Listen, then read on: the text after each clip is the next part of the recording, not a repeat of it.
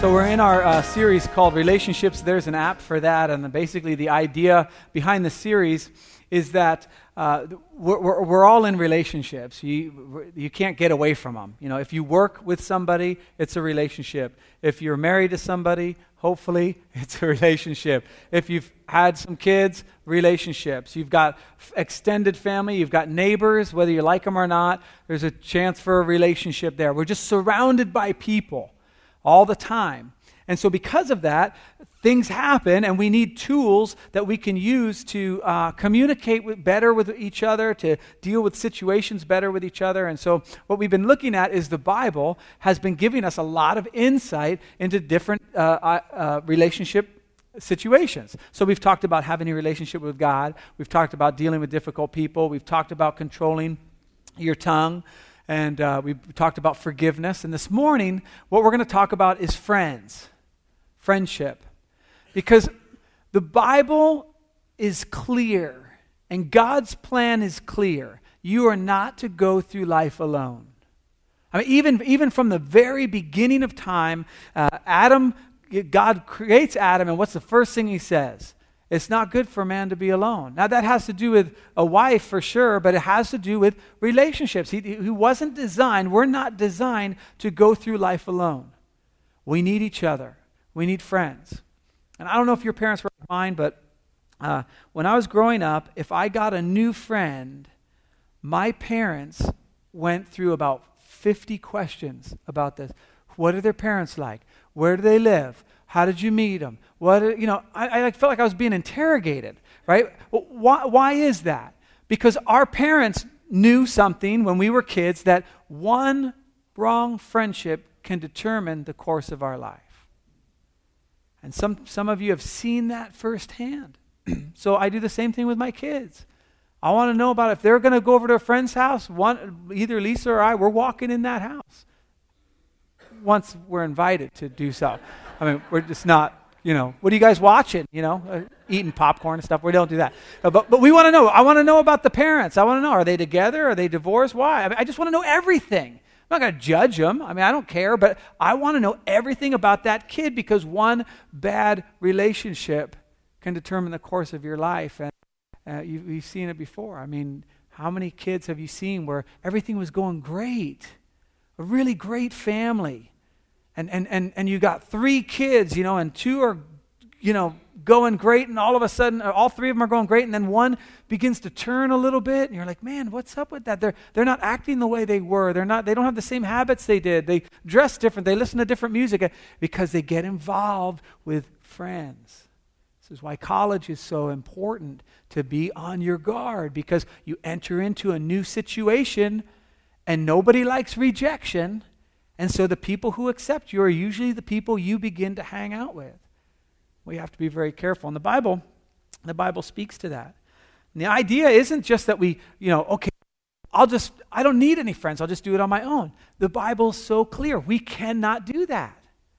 Because when we do that, we're just surrounded by ourselves. And if you're like me, you know how to fool yourself. You'll talk yourself into the stupidest decisions.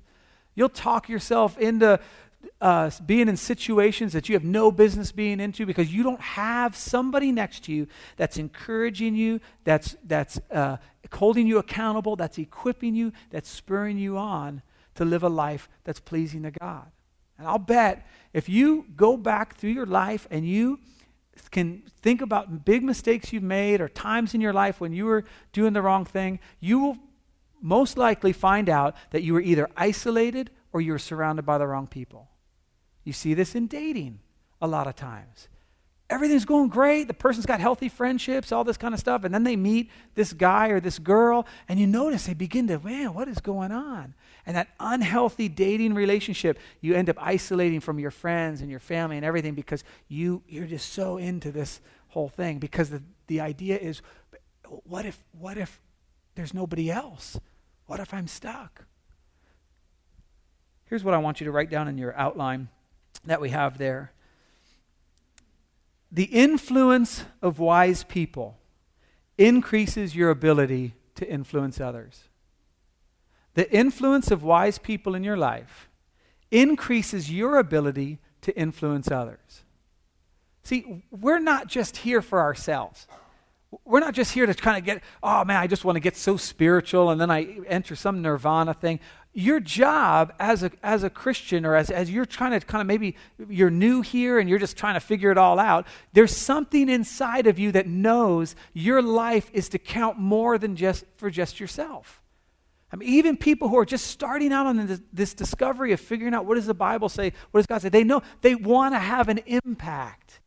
I mean, don't you want to have an impact on those around you? A positive impact? Right? And the Bible knows that. Now, when we surround ourselves with wise people, when we surround ourselves with friends who aren't afraid to speak into our lives, when we surround ourselves with people who are experts in different areas that can speak into our lives, that increases our ability to then influence others. Because make no mistake, one of you is getting influenced one way or the other. And we're not to be alone. So I want to look at one verse this morning just to kind of start out and to get us going, and then we'll look at a few others. But this verse is in Proverbs, and it was written by a guy named Solomon who asked for wisdom. This is kind of, like, he's known for having a bunch of wives too, but that's an entirely different story on sexuality that we'll get to later. But he asked for wisdom. His dad died. He was given the throne at a very young age, and it was just like you or I in any other decision in life. We said the same thing: help. And if you don't have any friends or whatever, you'll get it from anywhere. He had the throne. He had all these people he was in charge of, and he just went before God and he said, God, give me wisdom to lead this great people of yours. And God said, oh, you want to have influence on those, and you're calling them my people? You care about the people around you? You share my heart? I'm going to give you wisdom. And he was the wisest man that's ever walked the face of the earth. And so he wrote a book called Proverbs, and he wrote a book called Ecclesiastes, where he tried to do everything that this world has to offer, and he came to the conclusion that it's vanity. But in Proverbs, there's all sorts of little hidden insights that God has for our lives, very, very practical. This morning is nothing but practical. Very practical if we apply them, our lives change. And in this particular verse, what we're going to try to apply this week is surrounding ourselves with wise people and removing the people in our lives that are unhealthy. Okay? If that sounds unchristian to you, or removing people doesn't, we'll touch on that a little bit. Here's what it says: he who walks with wise men, and that is not just men, okay, it's people, okay? He who walks with wise people will be wise. But the companion of fools suffers harm.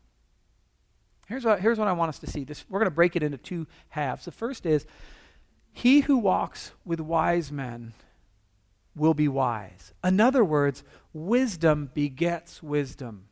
Wisdom rubs off. You actually become wise as you hang out with wise people.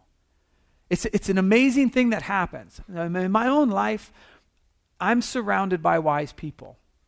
I mean, besides my wife, who's awesome, and my staff and the board, I have 3 wise friends that speak into my life. And they speak into my life in all different areas. So I have one friend, Kevin, who showed up first service that I wasn't expecting, so I kind of was all nervous. He's a pastor. He's been a pastor for 15 to 20 years. And so I go to him with all my pastor-related stuff because he's kind of a specialist. He's like when it comes to the church. So I can tell him, I can share my heart with what's going on, and he can tell me, and he has. He said, you know what? You've changed. What happened? You used to have this outlook, now you have this outlook.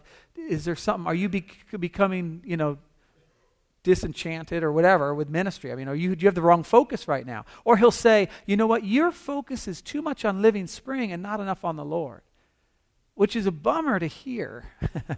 I don't like hearing that. But he says, you care more about Living Spring than you do about what God's calling you to do. And that hurts. But guess what happens? I become wise. And I begin to look, you know what? I hung up on him on that one, but after I had time to think about it, you know what? He's right. I have another friend, Don. Don is a expert at situational ethics.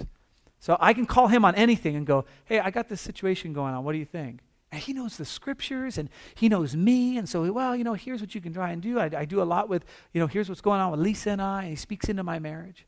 I got my friend Gary. He talks to me about finances. He's a big vision guy. He's wise when it comes to, understanding, okay, if you make this decision here, this is what's going to happen down the road. And so I have all these people speaking into my life. And guess what happens? I'm not saying I'm wise. I'm saying even if you're a knucklehead, it'll rub off. That's what the Bible's saying. If you walk with wise people, you will begin to become wise. Now, wise people can see a current situation and say, the decision you make here is going to equal something down here. Foolish people look at the current situation and say, get as much as you can out of it. Or that's not fair. Or this, what? They don't have an ability to look farther down the road. So the Bible says, hang out with wise people, you're going to get wise just by osmosis, just by default. But then it goes on, it says something really interesting. Because you'd think if you hung out with wise people, you become wise, that if you hung out with foolish people, you'd become foolish. But that's not what it says. And this is the key to why we miss it a lot of times in our lives. Because we say, I can handle it. I'm not going to become foolish. I know about all this stuff. I'm just hanging with these people. That's not what it says. Listen what it says. But the companion of fools will suffer harm. Here's what it's saying. If you spend a lot of time with foolish people, when their lives blow up, and they will, the shrapnel of that is going to injure you. The shrapnel of when their marriage explodes, when their debt gets way beyond, when their drug habit goes crazy, when you're in the car, when they have their accident, the companion of fools suffers harm. And for some of us, we're in this situation where we married that fool. No, but I know it sounds like a joke. I didn't mean it that way. Listen to me, because there's some of you who might be in a relationship like this. That person that was so hot and you were dating them and everything was good and they're funny and they don't have a care in the world. 15 years later, when they're responsible for a house and kids and a car and they don't have a care in the world, you've suffered harm because you were the companion of that fool. And that's why when you date kids and you date divorced people trying to find another mate, use wisdom in the dating process, because once you get hooked up and you move on and their life explodes and they have to go, and now the kids see and two daddies because everything's all jumbled up, you've felt the shrapnel of a fool's life exploding. They say, well, how do you know they're going to explode? Because the Bible tells us that, and we already know that. Because we've seen the fools around us and we've watched their life explode. Where you look at it and go, well, duh. Don't you know that's what happens? Don't you know when you make that decision here, this is what happens? And a fool says, yeah, but I'll deal with that when it happens. That's a fool. Here's what the Bible says. It says, wisdom is found on the lips of the discerning, but a rod is for the back of him who lacks judgment. See, a fool will go on and go on and go on and go on, and then his life blows up. That's the rod. That's the discipline. That's the thing that brought him to his knees, that said, I can't go on anymore. But when that happens, it doesn't just happen to him. I'll give you an example. When I was a kid, we didn't have a minivan, we had a car. And it was an Oldsmobile Omega, light blue. And my dad called it the Blue Knight. I don't know why you'd name your car, but that's what he called it. I'm just going to give you insight into my dad. So it was the Blue Knight, and so we'd sit there, and I always sat in the middle in the back because I was the smallest. I was the youngest, and my feet, I had the hump, right? You ever argue over that as a kid? Yeah. So, my feet, my knees are up into my nose, and my brother and my sister were next to me, and, it's boring. So what do? Well, you spice it up a little bit. And you just kind of touch one of them. And then it always escalates, right? For those of you who have kids, you can never, it's always, you've done more to them than they did to you. So then he punches you in the arm, and then, I didn't punch you, I just poked you. And then you punch him, and it keeps going. So my dad would be driving along, and he'd be getting frustrated, and unlike the parents of today, which are so patient, and my dad never said, "I'll pull this car over," because that wasted time. And he had someplace. He and the Blue Knight had somewhere to go, and so he just would say, "Knock it off," okay? And we're just like, he touched me, yeah. Then the rod of discipline would come to discipline the fools. And here's what happened. He would take his arm and just start swinging wildly, right? Connecting with as many as he can.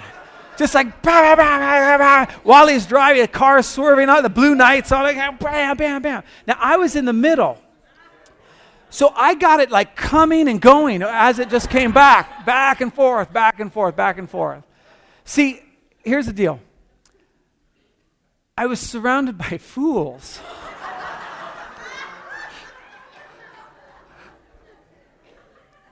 I was just minding my own business. I was trying to deal with the hump. And they were bothering me, right? No, but this is what happens when somebody's life blows up, when the discipline happens, when the drunk driving accident happens, when the cops show up, when it's all this kind of stuff. Once the fool's life explodes, everybody gets damaged. And so what the Bible is saying to us is this: the influence of wise people in our lives increases our ability to influence others. But we have to have those people first. We can't just hang out with foolish people and hope we're going to rub off on them. We can't handle the explosions of those lives without having some type of foundation and some type of place of health that can begin to speak into our lives. I want to ask you a question. Who's speaking into your life right now? Who are the people that are influencing you right now? And what are they influencing you to do? Because we can have friends that'll watch our back. I mean, we all want that. Until you're doing something you don't want to do. Then you want someone who's not going to watch your back, who's going to say, "Hey, you're blowing it." I mean, I have a guy I can call at any time and say, "Here's what's happening." "Oh, man, that's lame. Those people are lame. I can't believe they did that to you," right? But that's not what I need. The other day I was having an issue, and I called my friend, and I was telling him the situation, and he just starts launching into, he's defending me, he's just launching into this other person, like, you know what, this is the problem with the world today. He's going on the whole thing, you poor guy. And I said, "Hey, dude, that's not what I need right now. That's not helping me." And immediately he just switched and said, "You're absolutely right. Let's press into God and see how God would have you deal with that situation." Those are the kinds of friends we all need. Who's speaking into your life? Who's speaking into your finances? Who's speaking into your relationships? Who's speaking into your marriage? Here's the question. Who knows the status of your soul? Who knows where you really are right now? And will push you farther. See, we are all surrounded by people who might know where we are, and they're like, they don't care. They're fools. We want people who know the status of our soul. They know where we are and can say, "That's not good enough. Come on, let's go." The influence of wise people increases our ability to then influence others. So just as you're thinking, go into this next section of Scripture, think about who is speaking into your life. Okay, now listen. We're going to go to Ephesians right now. Ephesians chapter 4, because Paul talks about this same thing, and he gives us a solution on how to find good friends. He gives us a solution to kind of what our life should look like, and it's in Ephesians chapter 4, and we're going to go through 3 verses one at a time, and the first one is this, verse 14. "Then we will no longer be infants, tossed back and forth by the waves, and blown here and there by every wind of teaching, and by the cunning and craftiness of men in their deceitful scheming." Wow, it sounds like man, really? But see, this is what happens when we hang around foolish people. They're deceiving themselves, they're deceiving those around them. It might not even be that they want to hurt you or anything. It's just the natural function of what happens when we're around foolish people. And notice here, it says this, tossed back and forth, blown here and there. It's the idea that there's just no stable ground. So Paul says, man, there's going to come a time when we're no longer going to be infants. We're tossed back and forth by the waves, by these teachings. Well, what's going to happen? What's the solution? How do we solve this problem? Because I want people in my life that are going to speak in terms to me that push me forward. Where I am is not good enough in Christ. So it goes on. It says this, instead of being around people that are going to go back and forth, instead, speaking the truth in love, we will in all things grow up into him who is the head. That is Christ. Okay? Here's the this is the picture Paul's painting. We don't want to be people who are getting advice from fools. Really nice fools, but just fools. We don't want to be people who are, I don't know what to do here, and I don't know what to do here, and I don't want to do it here. But instead, speaking the truth in love, we are to grow up in Christ. We want people who are saying, look, yes, they did this damage to you, and it hurts, but now it's time to move forward because Christ has taken care of that, and you need to grow up in him. Speaking the truth in love. It's hard to speak the truth in love. It's hard to have the truth spoken to you in love. Sometimes I dread conversations with my friends because I know, and here's what, I don't know if you've ever done this, but like as we start getting on a certain topic, whatever it is, finances, whatever, and I know where they're going, I already start moving the conversation around so we don't get to any of the hard questions. And all my friends, doggone, they can see through it every time. And it hurts, and I don't like it. And they say, dude, you're blowing it here. But the influence of wise people increases my ability to influence others. And so we need to speak the truth. We need to say truthfully, hey, we have to have someone in our lives. I blew it this week. I need you to hold me accountable. I'm not good at this. Now watch, this next verse is so cool, guys. It's so neat. So we don't want to be tossed back and forth. We want people around us solid. We want to be able to speak the truth in love to somebody and receive it from somebody so that we can grow up in Christ. Well, what's the solution? I don't know where to find a friend. I don't know. You have a thing, we'll work for friendship. I don't know. I don't know what you do to get a friend. But God knows what to do. Sorry. Just came right off the top of my head there.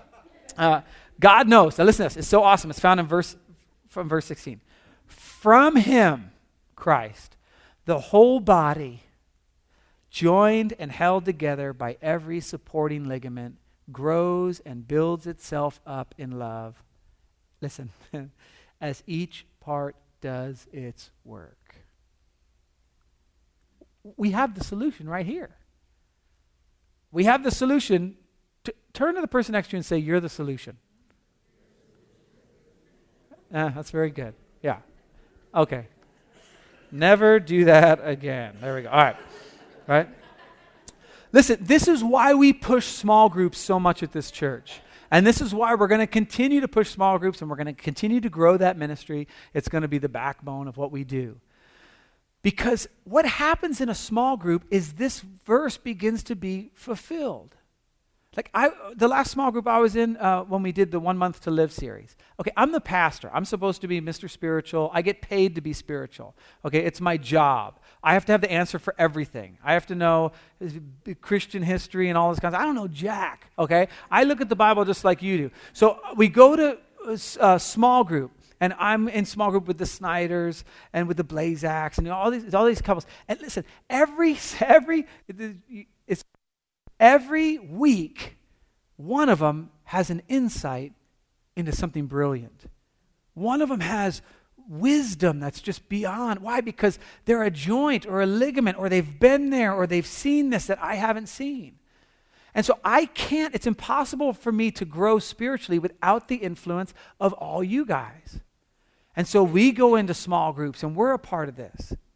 When I led a small group, on our street years ago, and it was at my friend Tom's house. He wasn't my friend before that. I didn't even know him. Okay, we just started a small group, and he said, I'd like to have it at my house.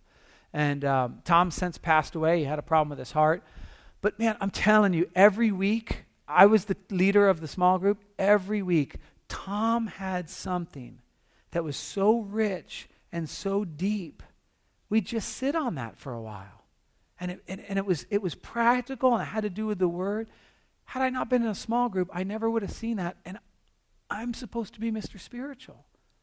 We have to have each other. Now, you say, John, I understand. I got a bunch of friends from college. We still keep in touch. They hold me accountable.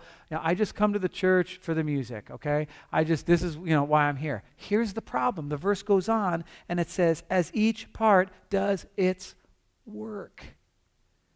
The other reason we have small groups is so that you can do your work. And this is what I always hear back. Well, I don't have anything to offer. That's a lie.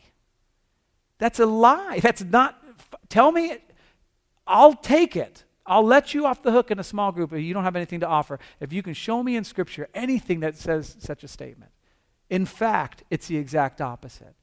And what you think you don't have to offer might be the very thing you offer somebody that brings healing to their lives. As long as we're all pushing to grow in Christ. If we're pushing just to validate ourselves, if we're pushing just to be heard, if we're pushing just to kind of have a fun time to get together, we're going to miss it. But if we're pushing each other, if we're truly a body joined and held together by every supporting ligament, grows and builds itself up in love. Now, can you imagine what kind of church we would be if you had a group that you have a bad day at school, a bad day at work, a bad day in your marriage, I'm going to come there and go, this week was horrible. And you're going to have people praying for you. You're going to have people spurring you on to say, come on, you can do it. You're going to have people who've probably gone through the same thing. That's an unstoppable church. You can't, why? Because wise people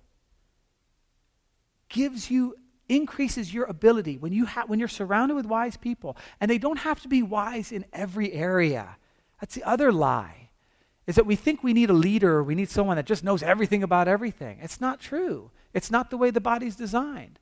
As a matter of fact, in Corinthians, 1 Corinthians, Paul addresses this. He's talking about the church as a body. And he says, guys, we're all different. The eye isn't going to function like a foot. The foot isn't going to function like a hand. We're all different. And listen, we're all needed. But some of us get isolated. Or we surround ourselves with feet. And we start a little foot clique that just says, you know what? They don't even understand ingrown toenails. I know, I hate that. Right? Or whatever, It's just like Bunyan Thursdays or whatever. I don't know.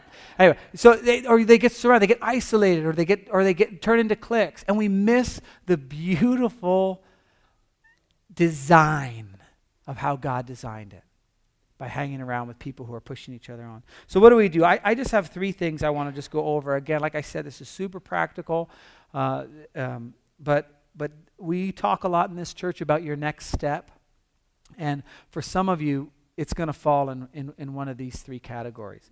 The first is remove some relationships. There are some relationships that are too caustic. You have to leave it. Some men, you're around guys that your wife can't stand. And it's great that they're good buddies or whatever, and you guys can, whatever, but that's some of the shrapnel that's happening because you've chosen to have friends that your wife doesn't respect, and so there's tension there. Some of you are hanging around people you have no business hanging around. Right now it's beginning to affect you. Maybe you're starting in a dating relationship or whatever, and this is not the right thing, but it feels so good now. You're not thinking about what happens when their lives blow up from now. And you need to remove that relationship from you. Now you say, well, isn't that kind of unchristian? I mean, shouldn't you just hang around with everybody and share Jesus with them all? And yes, once you've gotten your foundation of wise people, that increases your ability to hang out with other people. There's a thing in the Christian church called lifestyle evangelism, and the idea is that you just hang out with people until they become Christians, right? But some of our lifestyles aren't worthy of the evangelism. And so we need to back off, get grounded and rooted, and get a team of people surrounding us so that we can go back in and go, listen, what you guys are doing isn't right. But for now, you need to remove the relationship to get some breathing room. Number 2, add some relationships. Now, basically, the pushback for this is there's no time. I already have all my relationships. There's no time to add any more relationships. Well, who's speaking into your life and how is it going? How is it working out? Because if it's working out great, then fine. Don't add any more relationships. But if not, there's room. And if it's working out so great, why not add some relationships to influence? Why not start a small group if everything's going well? Now you've got 8 to 10 people you can influence. It says, I just want to read that whole part of the scripture where it talks about Paul talking about the body. There's one verse that is just so awesome. It's in 1 Corinthians 12:22. It's not up on the wall behind me, but listen, it says this. It says basically, we can't say to each other we don't need each other. We need each other. I don't care what your education level is, what your socioeconomic level is. We need each other. It says, you can't say, the head can't say to the feet, I don't need you. And then it goes on. It says, on the contrary, listen to this. Those parts of the body that seem to be weaker are indispensable. If you feel like you don't have anything to offer and you're just staying out of a small group because you're afraid, if they heard about your past, if they heard about this, you are indispensable. You are going to, the Holy Spirit inside of you, at some point in a small group, is going to give somebody else the key that unlocks a period of health in their life. And the idea that you're not is from the enemy. Satan wants you to be isolated. And so we need to add some relationships. Don't be scared to be in a small group. They're not scary. And let me tell you, from a pastor's standpoint, small groups is the hardest ministry to run, without a doubt. It is the hardest ministry to run because people don't want to take the risk. And almost every time someone comes out of a small group, 6 weeks long is how long ours go, that was awesome. And you see them hugging people out in the thing they didn't know before.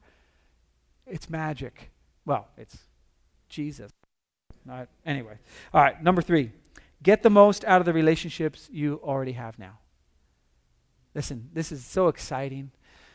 Let's say you have a friend, a Christian brother or sister that you talk on the phone all the time with, and they know you and it's close and everything. How about we take it to the next level? How about you look at that relationship and say, how can we make it even better? How can you encourage me even more to follow Christ? How can I encourage you? What can we do in our relationship? What rules can we set up that move us forward? A friend of mine and I have a rule because both of us are sarcastic and, yeah. So you guys are looking at me like, wow, you're a pastor. So we don't make fun of each other at all because it'll escalate until somebody says something that really hurts the other person's feelings. We can make fun of ourselves all day long, and so that's what we do. We get on the phone, and I tell him how stupid I am. He tells me how stupid he is. This is great fun, okay? But that's a rule that we set up in that relationship so that nothing would get in the way of us moving forward in Christ. So what's your next step? If you have somebody in your life, how can you take it to the next level? It's very exciting. The way Hebrews says it is this. It's just a great verse. Hebrews 10:24, and let us consider. That Greek word for consider is to examine. It's kind of like when it's the same word when Jesus says, consider the birds of the air. They neither toil, but your heavenly Father takes care of them. That's the idea. Look at them. Now make the connection that your heavenly Father loves those birds and he loves you even more. How much more valuable are you? That's the idea of this word consider. So consider Therefore, let us consider how we may spur one another on to love and good deeds. Like, examine the relationship. What's positive in the relationship? Whether it's with your spouse or with a buddy or whatever. Like, what can we do to get more of this idea of being more entwined with Christ? How can we get that into our? What rules do we need to set up?